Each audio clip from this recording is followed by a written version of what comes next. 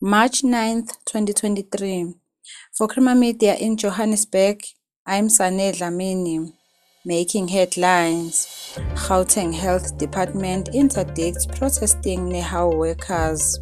Morunwa Makwarela back as Tshwane Mayor. And Gauteng tables 493 billion rand budget to support social services, township economy, energy crisis. The Gauteng Department of Health has obtained an interdict to stop striking National Education, Health and Allied Workers Union members from obstructing health services in the province. Some hospitals were subjected to a total shutdown as the public sector strike entered its third day on Wednesday.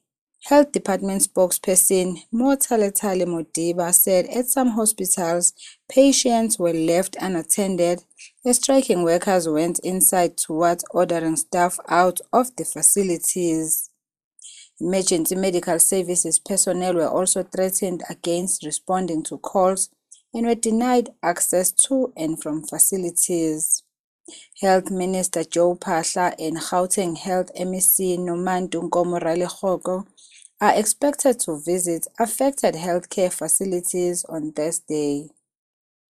Congress of the People Councillor Morunwa Makwarela is back in office as the mayor of Tshwane after proving that he is a rehabilitated insolvent. Makwarela provided a clearance certificate which Tshwane City Manager John Metler and the Electoral Commission of South Africa accepted. On Tuesday, the mayor was disqualified as a councillor after being unable to prove to the council that he was rehabilitated following his sequestration. He was declared insolvent in August 2016. The law prohibits people who are sequestrated from holding public office. The largest share of Gauteng's 493.4 billion rand over the medium-term expenditure framework is set to support social services, the township economy, job creation, and the energy crisis. Presenting the province's budgets for 2023-2024 to the legislature, Gauteng Finance MEC Jacob Mamabulo said 83% of the provincial budget, amounting to 412 billion rand over the 2023 medium-term expenditure framework, is allocated to the social cluster.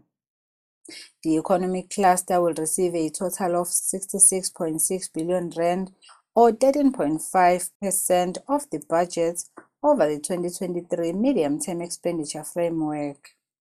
The governance cluster, which focuses on strengthening collaboration among all spheres of government, enhancing integrated planning for improved service delivery, accounts for 12.1 billion rand or 2.5% of the budget. That's a roundup of news making headlines today. Don't forget to follow us on Twitter @PolityZA. For free access to legislation, speeches and crucial policy documents, visit polity.org.za, Crema Media's news and information website.